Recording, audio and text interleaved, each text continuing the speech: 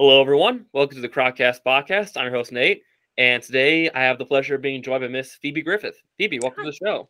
thank you very much. Delighted to join you today.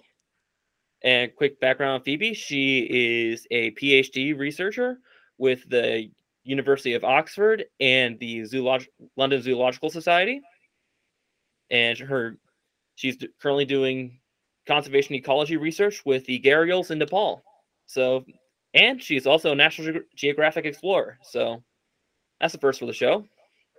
How exciting. Makes me sound much more important than I am. So, Phoebe, welcome to the show. Oh, thank you. So, Phoebe, mind telling us a little bit about yourself, how you first got started into reptiles? Yeah, for sure. So, I've always been, completely fascinated by sort of reptiles and amphibians. And I actually grew up in Nepal, and so was completely obsessed with crocodiles and gharials. So we used to go down to the south of the country, and I just used to sit for like 8 hours straight watching crocodiles doing nothing, which I thought was very exciting.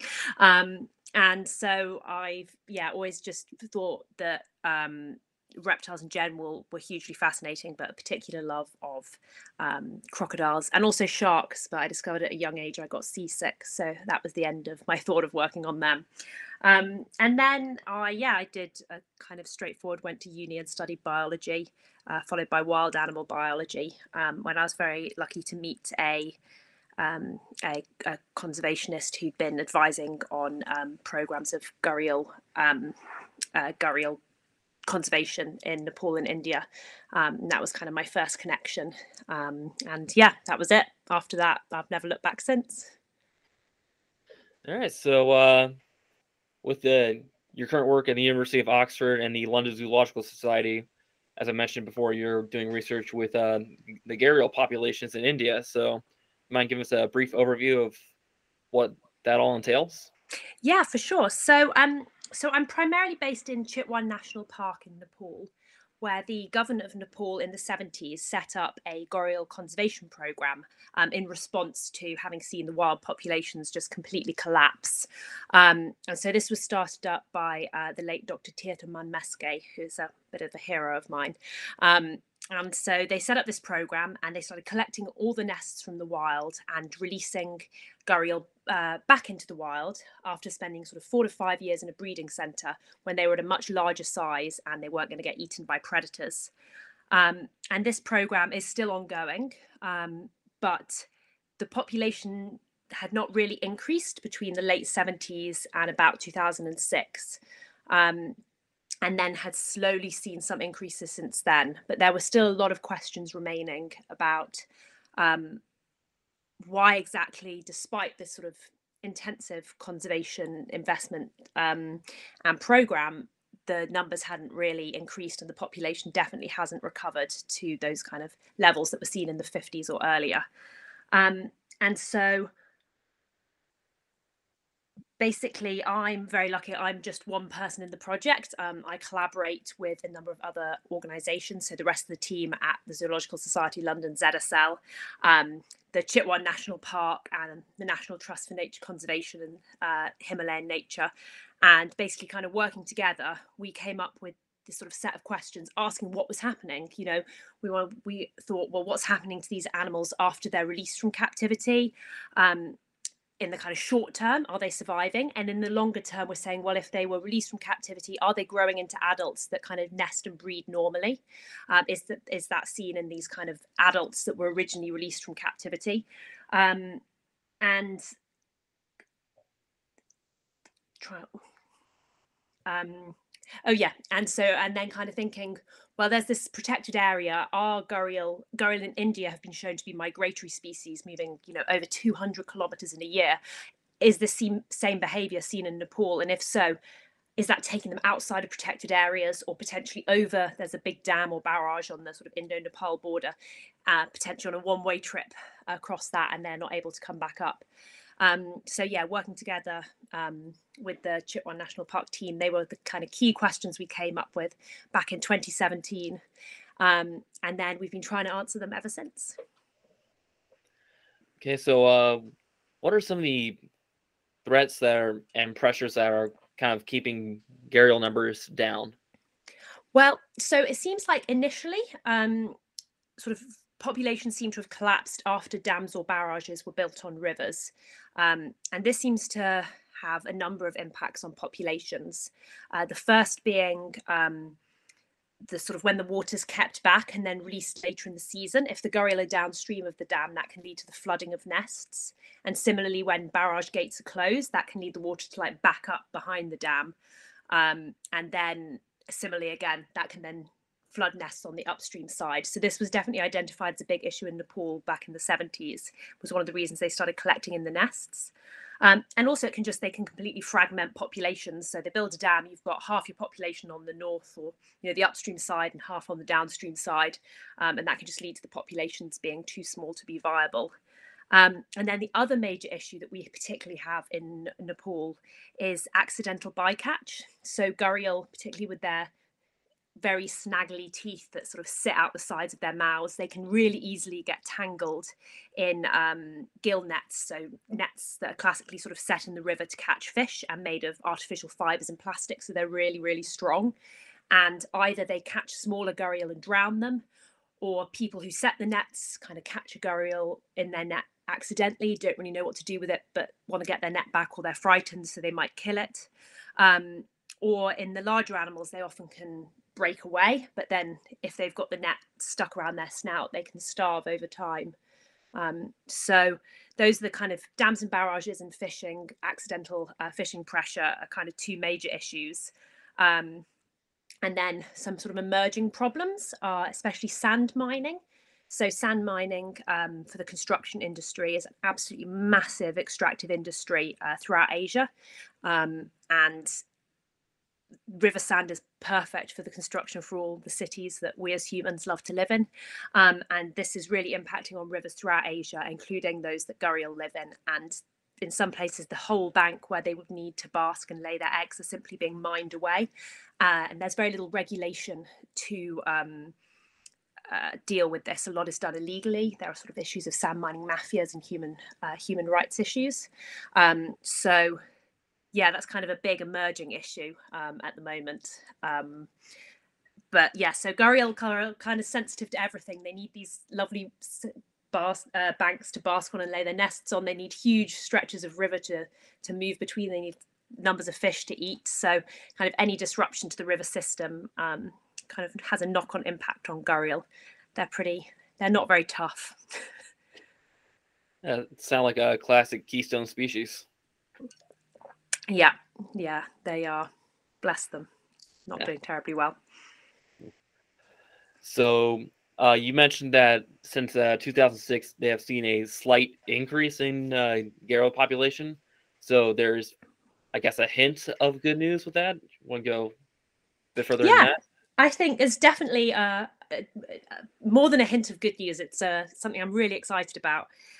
So this is particularly so during that time, the Gharial Breeding Centre has been run by Beb Bahadur Khadka, who's my project advisor, who is a really committed conservationist, and his team who work on the sort of breeding centre there, and they've been monitoring the nesting and sort of orchestrating the releases for a long time. And basically they've got the survival rates much higher than they were previously in the breeding centre, which means they can now end up releasing about 100 gharial a year. And so part of that increase is simply that they're releasing such a large number of gharial that even if only 30 or 40% are surviving and staying in Nepal, that's sort of seeing this steady increase. And what's also really exciting is that now some of those gharial that were released around kind of 2006 onwards are reaching adult size. And they seem to be nesting really well. So particularly those female gharial that were from the centre, the vast majority of them, particularly if they're released at a young age, they seem to be growing up to adult size and then showing all the normal breeding behaviours. And there are now, in fact, enough nests in Chitwan, still not very many, but just about enough that they don't collect them all into the centre anymore. They leave them in the wild. And we found that considerable number of sort of yearlings and juveniles that we're sighting every year more and more. So we're still talking tiny numbers. We're still talking only like 200 hatchlings in the wild every year. But of those, even if only 10% are growing up to be adult gharial, that is inevitably leading to an increase in the population. And another sort of very important factor has been that the kind of area of suitable river habitat for gharial to use that's protected has been increasing through community conservation initiatives, particularly community-led conservation of forests and rivers. So these are small rivers that are outside of the national park itself, but communities have decided to protect them, to use them for tourism or sustainable extraction. And so actually this year we found that the gharial were nesting inside those community forests, which is great, and they're really nice. We've got gharial living with them all year round. So there's also just been this kind of increase in suitable habitat, which has had this, again, not positive knock-on effect on the population. That's actually really great news here, especially since they are such a unique species of crocodilian. Yeah, absolutely. Yeah, And yeah, sorry. Yeah, for people that at home don't know that much about them, you want to go into details about how they're kind of different and separated from the other crocodilians? Yeah, absolutely. So kind of looking at the kind of crocodilian family tree, you've got the alligators and caimans, who are a related group. You then have the crocodiles, which contains a huge number of species found all over the world. And then off on this other branch, you have the gharials, and there's actually only two species of gharial in this third group. There's the one I've been talking about, the gharial, which is also called the Indian gharial, Gavialis gangeticus. And then the other one is a Southeast Asian species, sometimes called the false gharial, but now generally called the tomistoma, which is also a really cool species. And they have the two longest, thinnest skulls of any living crocodilian today. And especially the gharial, the sort of one I work with, they have this incredibly long, thin skull that's really specialized for catching fish and other aquatic prey. So unlike kind of you classically think about alligators and crocodiles as these predators that catch a lot of their prey at the side of the water, drown small mammals, or in the case of like Nile crocodiles, large mammals. Gharial don't do that at all. They pretty much only eat fish, and then occasionally they'll grab a turtle or a crustacean or some river bugs and the very occasional duck. But they are really, really predominantly a fish-eating species, and they're also the most aquatic crocodiles. So unlike other crocs, they can't sort of get their legs under their bodies and stand up and walk like you'll see in those like videos of alligators in Florida walking across the golf course. Not a hope of that for a gharial. They literally can only shuffle like a turtle, so they're useless on land. They just kind of push themselves along, which means they really, really can't cross any distance at all on land. I think the furthest I've seen one from the river is like 3 or 4 meters. And that was really surprising. We were like, why is it so far away from the water? Yeah, they're which is one of the reasons they're so threatened, because whereas like with other dams, the muggers, the type of crocodile that live in the same river of gharial, they just get up and walk around. Whereas a gharial just sits at the bottom looking sad. But yeah, so they're this, they're really, really sort of weird looking with this long thin skull, and they're evolutionarily unique because they're only got this one other vaguely closely related croc species, but actually they're not that closely related at all. And then just to make them a little bit even weirder, they have this sexual dimorphism, so the males and females look different. So not only do the males get absolutely huge, they can get over 6 meters and weigh over a ton. They grow, when they start to mature at around 4 meters, they start to grow this weird lump on the end of their nose called a gara. The word gara comes from the Sanskrit word for a clay pot, because it kind of looks like a badly made clay pot on their nose. And as the male gets bigger and bigger, this gara gets bigger and bigger as well. And that's the name gharial, with the gara. And they use that, it seems to be used for acoustic communication. So it's used for making a noise called a pop, which is kind of a loud percussive noise that the males use for communicating. So yeah, they're a pretty weird looking and weird acting croc. Yeah, and their eyes are kind of different looking from other crocodilians as well. Yeah, they kind of look bug-like. I've always thought. Telescoped. Yeah. Yeah, absolutely. Yeah, so gharials have unique reproductive and parenting behavior compared to other crocodilians, right? Yeah, they do. So they have this communal nesting behavior, where all the females lay their eggs in kind of nests in a single sandbank, and then they have fairly coordinated hatching events. They tend to hatch within about a week of each other, and all the babies come down from the nests after the females dig them up and form huge creches. So all the babies in an area will form a single creche that's guarded. We found in Nepal that they're primarily guarded by females, but in the Chambal River in India, the dads also play a massive role. So these huge adult males and the females as well will guard creches of, up to over 2,000 hatchlings, which is incredible to see. It kind of makes you really optimistic because you're looking at this huge creche of these little tiny crocodiles. And you're like, oh, they're not going to be critically endangered for much longer. But there's a long way to go from being a tiny croc in a creche to being a 3-meter reproducing adult. Yeah. Yeah. Quite a bit of time and quite a few predators in between them there. Sadly so. Yeah. So you recently got some data, your first batch of data from your research. You mind going into some detail about that, or? Yeah, for sure. So we've the main sort of focus of our project in Nepal has been a radio telemetry study. So we tagged 20 wild caught gharial, and we also tagged 25 gharial released from captivity.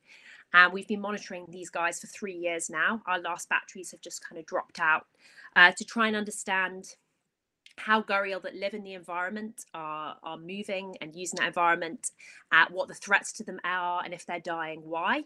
And similarly, asking the same sort of questions, but focusing on those first 2 years after gharial are released, which has been shown in previous studies to seem to be a sort of high risk time for gharial just disappearing, and people weren't really sure what happened to them. And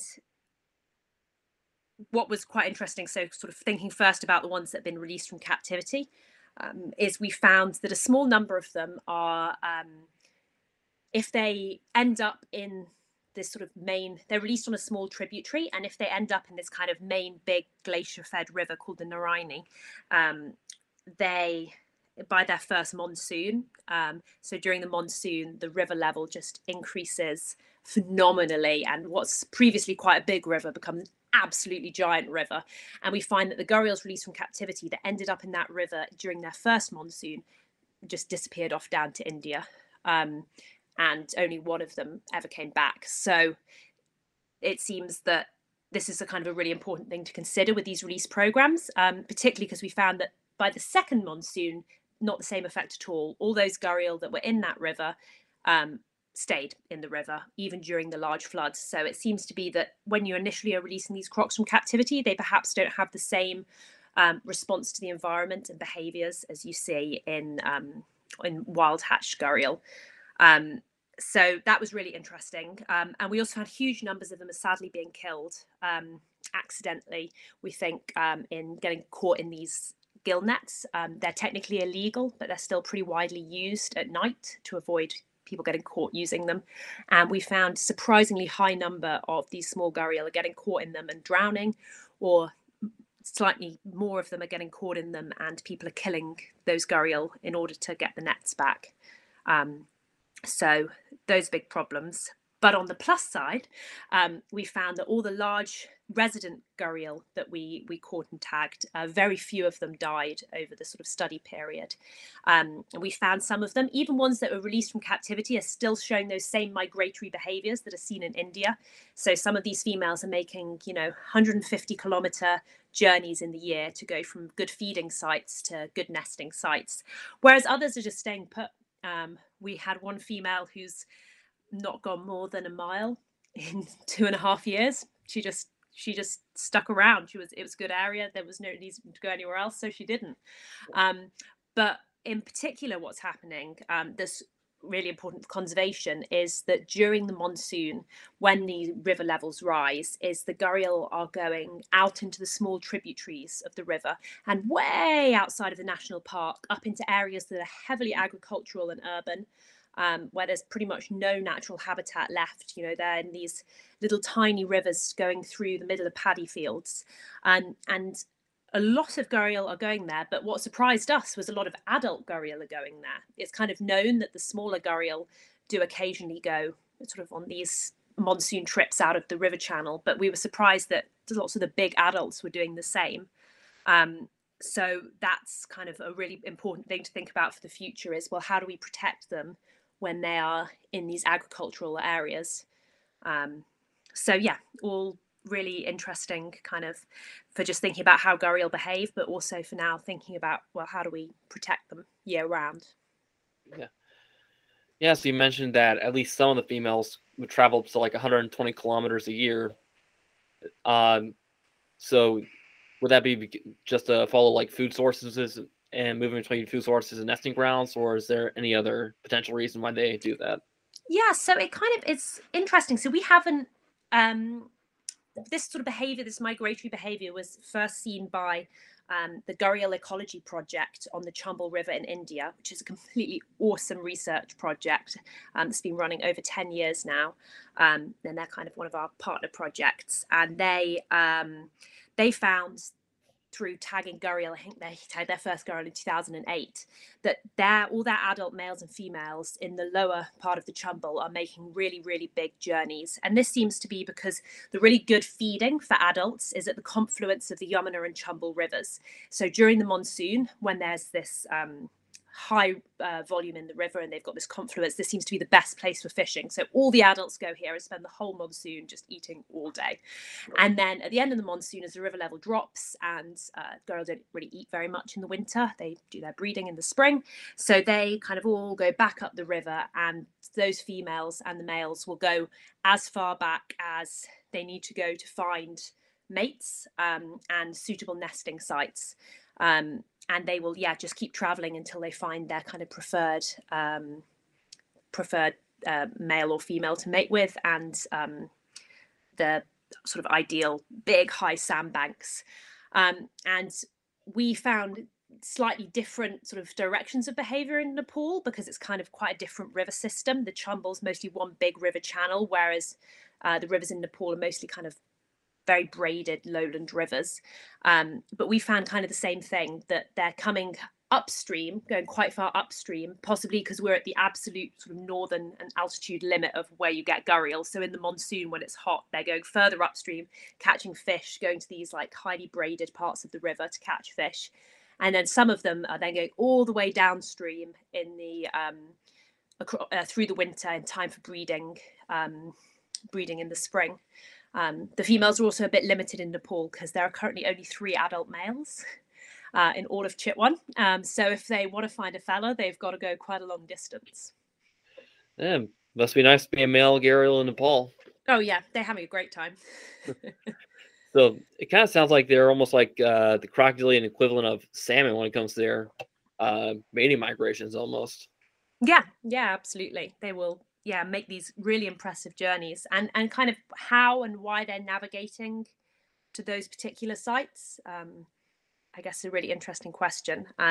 So some, I think the really amazing navigation abilities have been seen as saltwater crocodiles, which will travel like 900 kilometers. So presumably how they're navigating and how gharial are navigating might be quite similar. I can't tell you how they do it. Yeah. Well, unlike salmon, at least they don't have to jump up waterfalls into a grizzly's mouth. So. Oh yeah, so that's well avoided. I think, by the time you get to being an adult gharial, there's very, very little that's going to try and eat them. Although we have had a report in the 90s that a tiger killed an adult female gharial who was gravid at the time. So there is someone always bigger than you until you're a big male gharial, and then no one's bigger than you. Yeah.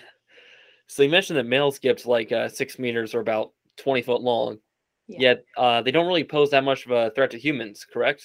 Yeah, so there's actually no recorded incidences of a gharial killing a human. There are a couple of cases of one sort of biting or striking a person, but generally it's been thought that was either accidental, thinking maybe it was a fish, or or sort of protecting its babies. But yeah, they really don't pose a threat to people in the way that other crocodilians do, which is very nice when you're trying to conserve them, because you don't have to contend with ensuring that people are safe from a species you're reintroducing, because everyone's pretty safe from a gharial. Yeah. Yeah, it's really impressive considering how long there's been large human populations coexisting along waterways gharials live in. Yeah, absolutely. I mean, yeah, because the Ganges, where they still found today, is one of the most densely populated parts of the whole world. So it's remarkable that there are still gharial at all when there's like a really high human pressure. But we find in Nepal, people are really keen on having gharial in their rivers. We kind of have generally found that when we've gone back, and so as we go, we've shared all our data and everything we found with sort of local interest groups. So almost everyone on the team other than me is from the local area, and we kind of go back and share everything as we go with everyone about what the threats are, what's happening, where we're finding them.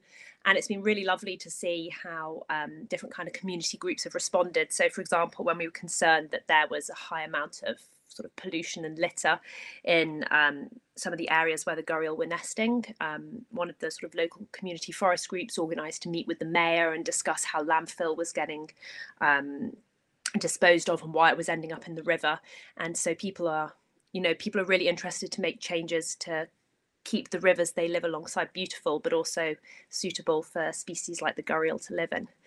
So it's always, it's a really inspiring part of the world to live and work in. When I'm originally from the UK, and I feel like people don't have that same sort of interest and tolerance of wildlife that we see in Nepal. So yeah, I learn a lot from people. And I just gotta bring this up. You are a National Geographic explorer, which is a pretty cool title to have. Yeah, it is a very cool title. It makes me feel very exciting. So National Geographic have very kindly one of our big project sponsors. So they funded the purchase of most of the telemetry devices, and I work very closely with some National Geographic Edge Fellows. So the gharial is an edge species, which means it's evolutionarily distinct and globally endangered. So because the gharial is this really unique species with few close living relatives on the tree of life, but also very close to extinction. It kind of gets ranked as one of these priority species for conservation. In particular, I've worked very closely with Ranjana Bhatta, who's a Nepalese Edge Fellow, who's been looking at reproductive ecology and acoustic communication of gharial in Chitwan, which has been a really fascinating project as well. So she's been kind of looking very closely at these amazing reproductive behaviours and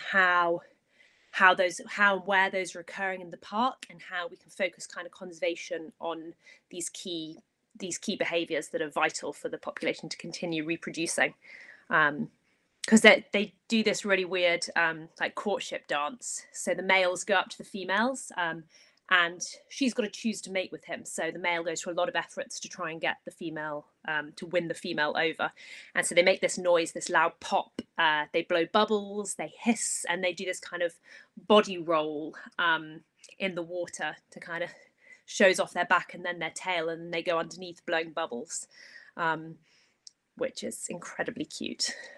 Especially when you feel really sorry for them then, because the male will do this all day and maybe one female will let him mate with her and the others are all just like, not today, mate. Yeah. So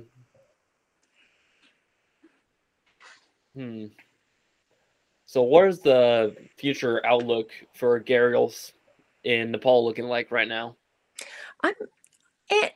It's kind of one of those things which is so difficult to determine. On the one hand, I'm really optimistic because the population is increasing. There's awesome initiatives being set up by community groups for conserving rivers and river species. There's currently a crocodile conservation festival being organised by a friend of mine who's a very young conservationist to Siddhartha, in order to sort of get this interest and recognition in Gharial and muggers among local communities. And lots of other people trying to interested in doing projects and being involved in conservation. And Nepal has an awesome record of incredibly successful conservation, doubling tiger numbers, increasing forest cover. So on the one hand, like, if they're going to be doing well anywhere, I'm optimistic about Gharial in Nepal. But then the threats on rivers throughout South Asia are just absolutely huge. There's so much building of, hydroelectric power, which is kind of disrupting the river, preventing fish migrations, and also just like really intense levels of pollution, further downstream in the Ganges system. Some areas are sort of ecologically dead because they are so polluted. And if, countries have to be really careful to look further downstream and say, right, we actively have to avoid this happening here, because if you just kind of let cities develop without really focusing on clean water and sanitation, then that ends up polluting the rivers, which most importantly has a really negative impact on people who rely on those rivers. People need clean water to survive. People directly take water from these rivers for washing and drinking. So in the first instance, keeping rivers flowing, keeping rivers clean is vital for people. And then, of course, next is also vital for wildlife, including Gharial. So yeah, it's all. And then there's the sort of who knows what's going to happen with climate change, because all of these rivers where Gharial exist, the main parts of the river originally are sourced in the Himalayas, and those glaciers they come from are shrinking every year. And although that's not going to be the majority of water in the river, the majority is going to come from rainwater. It's still this kind of an unknown thing that humans are impacting, and that you have completely no control over. Nepal is very concerned about climate change being on the roof of the world. Everest in Nepal, it's so high, and the impacts of climate change are being felt already. But it's a little country that has kind of no control over the much bigger countries that are driving the trends. So current range of gharials is nowhere near as wide as they once were back in the day, right? Yeah, sadly not. So they've completely disappeared from at least 94% of their previous range. So and that's an optimistic percentage. So they used to occur from the Indus and Pakistan in the west, all the way through northern India, Nepal, Bhutan, out to Bangladesh and eastern India, possibly as far as Myanmar, throughout the Brahmaputra, Ganges, and Indus basins. And they're now left in just 14 super isolated localities in India and Nepal, all on the Ganges. And it's likely that quite a high number of those kind of localities are just individuals that have washed downstream from higher populations. There's only about 6 populations that show recent reproduction and recruitment. So yeah, they're doing really badly. And of those sort of 6 reproducing populations, only 1 is viable and self-sustaining, and that's in the Chambal River Sanctuary in India, where there is most of the world population in a single river. So that cannot overstate how important that one river is for Gharial conservation in general. So yeah, it's so sad to think if you can look back at reports from 100 years ago, and people comment on how the long-snouted alligator is so numerous in the river that you can shoot 10 every 10 minutes. This kind of description of how many were in the river, and now there's probably less than 1,000 adults in the whole world. But I mean, I'm optimistic in places where the river system is quite well protected. In parts of Pakistan, they may have gone extinct, but there are parts of the river where you still find river dolphins. So it's not impossible they could be reintroduced successfully in the future. And indeed, there has been a successful reintroduction of Gharial in somewhere called Hastinapur in India, where they went totally extinct. And then a WWF-led project has reintroduced them successfully, and they're still not big enough to breed yet, but it would be really awesome if they did. So yeah, it's hopefully things will get better, and as long as freshwater conservation is prioritised. They stand as good a chance as any freshwater species. Yeah. So, do you know of any like proposed projects to maybe reintroduce gharials to, say, the Indus River or anywhere else along the former Um, range? So there have definitely been discussions about introducing them to various other parts of India. I believe that Bhutan and Bangladesh have also talked about reintroducing them. Um, and I was actually on a phone call just earlier this morning with a early career conservationist in Pakistan who is discussing doing some sort of preliminary field studies for identifying potential sites for reintroduction. So yeah, that's why I'm feeling very optimistic today. Oh, glad I caught you in a good mood. To be honest, I'm always in a good mood when I get to talk about Gharial. Yeah, it puts me in a good mood too. Ah, well, any other thing you want to talk about? Oh, trying to think exciting things about Gharial. Um, um,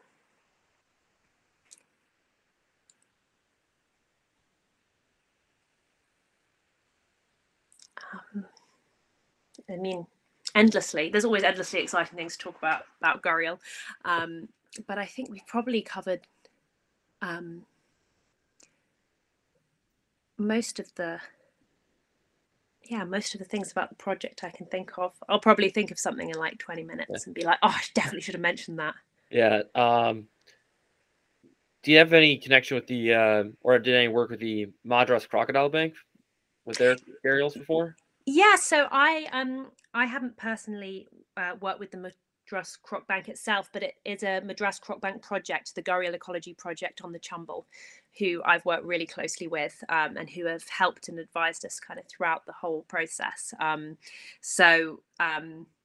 Yeah, I mean they're a totally awesome organisation who've done so much for sort of conservation research and being linked up to this Gharial Ecology Project, which is immensely cool, um, and just kind of researching this vitally important Chumbel population. So it's basically one of the only sort of open, free-flowing rivers where, in fact, I think it's the only open, free-flowing river where gharials still occur. All the others have dams and barrages on it. Whereas this is such an important population to study because it's as close as you can kind of get to a natural system. Whereas everywhere else where we're looking at there still being gharial, it's not a totally natural system. You've got artificial reservoirs, you've got barrages fragmenting the habitat, whereas the Chumbel is completely open and is in and of itself the sanctuary. So the sanctuary is for gharial and it's for the river. So it's designed with gharial in mind, and the sanctuary encompasses the whole river and both its banks. Whereas a kind of a problem, I think, a lot of freshwater conservationists will talk about is if you have got a protected area, a river is often the boundary. So one bank is protected and one bank isn't, and so that can lead to a kind of a bit of conflict with trying to work out to what extent is this river going to be protected? Is it going to be no take, no fishing?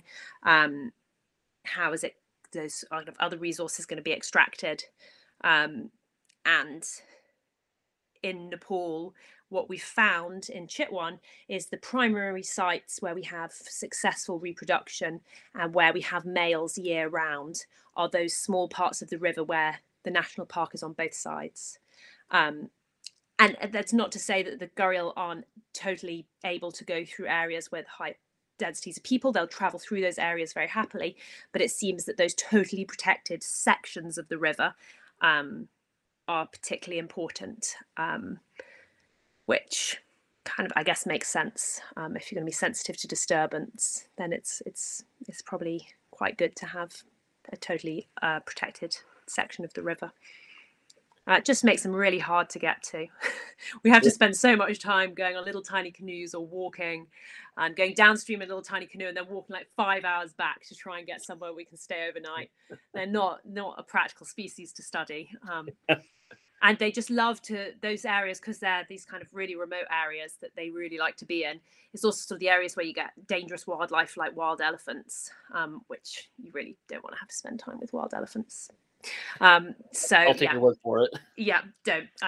We spend a lot of time running away when we see a wild elephant. So yeah, it's just like a nightmare. I mean, it's wonderful. It's absolutely it's a complete privilege to get to work alongside such incredible wildlife, but it just does make everything really logistically challenging. So, and the babies hatch in like 40-degree heat at the like height of the pre-monsoon. So it's really, really hot, and you've got to walk like 4 or 5 miles to try and just check if the babies are hatching. Um, and they all hatched late this year, so we have 3 weeks of going every morning and not even getting to see baby crocodiles. I was not impressed. Yeah, kind of a weird experience to go looking for the 20-foot crocodilian that won't harm you, but the big herbivores will definitely hurt you. Yeah, I know. It always really surprises people when they say, because there's a lot of tigers in the area, and obviously tigers are very dangerous, and human tiger conflict is a big problem for people living alongside the national park. But it's the elephants we're really scared of because you can't even you just have to avoid them. You can't just kind of moderate your behavior and be like, right, how does a tiger hunt? Right, how can we avoid this? Or similarly for other crocs, you can be like, right, which we just don't go to this bit of the bank of the river. Whereas with elephants, it's just like they look so cute on paper. On paper. On paper, yeah, I love them lovely from a distance when I'm in a car. Good set of binoculars probably Yeah, helps. absolutely. So you mentioned places and rivers that don't really see any like fish being drawn or anything like that, being where gharials seem to prefer hanging out. Uh, do gharials and like native like fishermen and stuff like that have any sort of competition at all? Um, Or Not really. So a lot of the team we work with who are actively involved in gharial conservation are from the sort of local and indigenous fishing communities.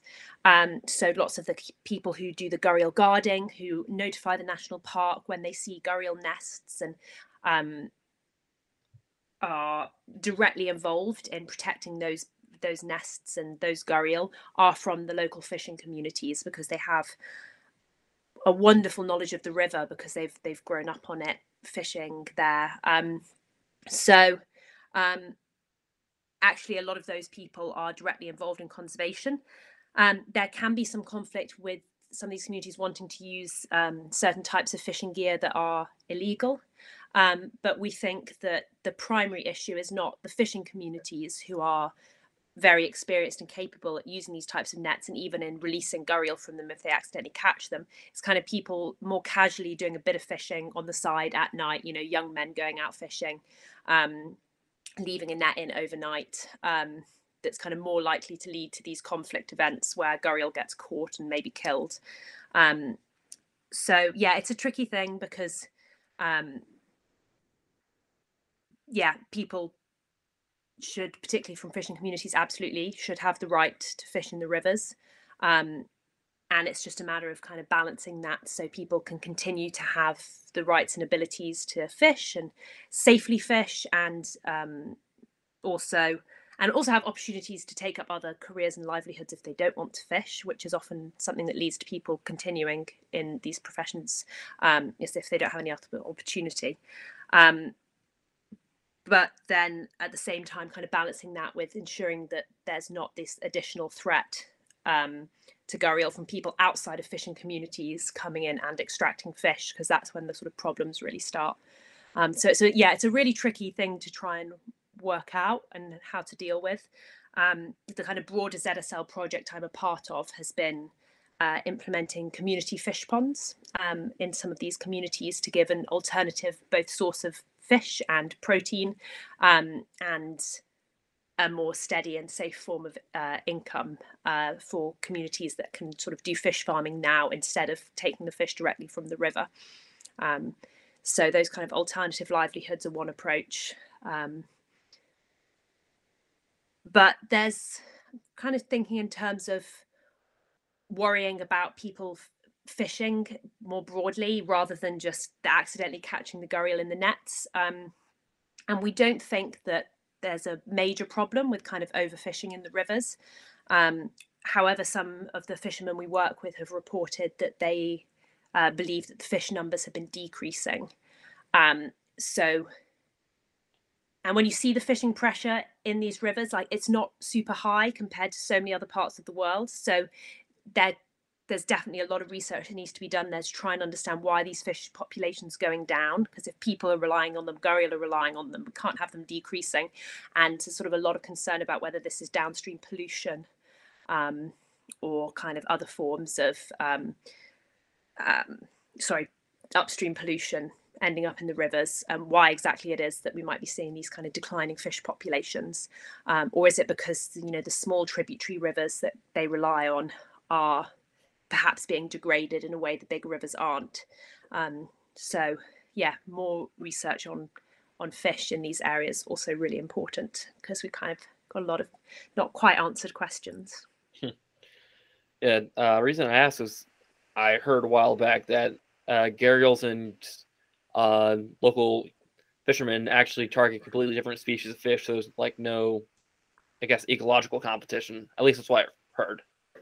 I don't know about anywhere else, but in Nepal, I think everyone catches the same fish. So gharial is super generalist, and Okay.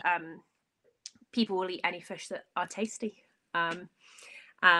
Particularly, I think, yeah, both quite like the bigger fish.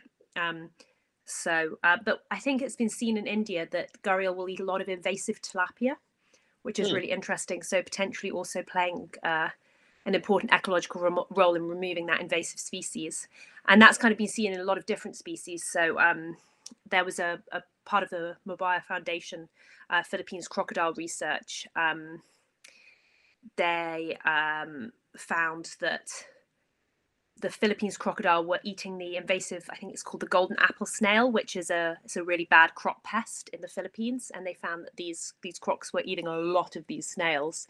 And so, yeah, again, with the gharial eating tilapia, they're kind of these unexpected sort of ecological benefits of having crocs in systems, which is, yeah, something that is really interesting, trying to understand the role of crocodiles in their ecosystems, because they're so tricky to study, spending most of the time underwater, or doing things at night. And it's like the question is, are they performing the same role in river systems that like tigers or wolves are performing in as apex predators outside of them? So yeah, hopefully lots of interesting research going to happen in the future. Yeah, kind of a neat parallel I noticed a little bit closer to home where I live. I live in Ohio, and up in Lake Erie, we have our only endemic species of reptiles only found in our state is the Lake Erie water snake, and we've actually found that these snakes will sometimes up to 90% of their diet will consist of an invasive species of goby fish. That's really cool. Yeah, and the thing about those goby fish is they predominantly feed on the spawn and fry of native fish species. So people have actually seen with the increase of the Lake Erie water snake population, they've actually seen a bounce back in the native fishery stocks. Oh, wow. That's incredible. Oh, yes, reptile conservation for the win. Having all the positive knock-on effects. Yep. All right. Anything else you want to talk about, or? I think, yeah, that's probably it's all my top croc facts. No, thank you so much for speaking with me today. It's been really great to get to share a bit about our project. Oh, thank you. It's been a blast. Yeah. All right. For sure. Yeah, thank you for coming on the show. Thank you very much for having me. Take care.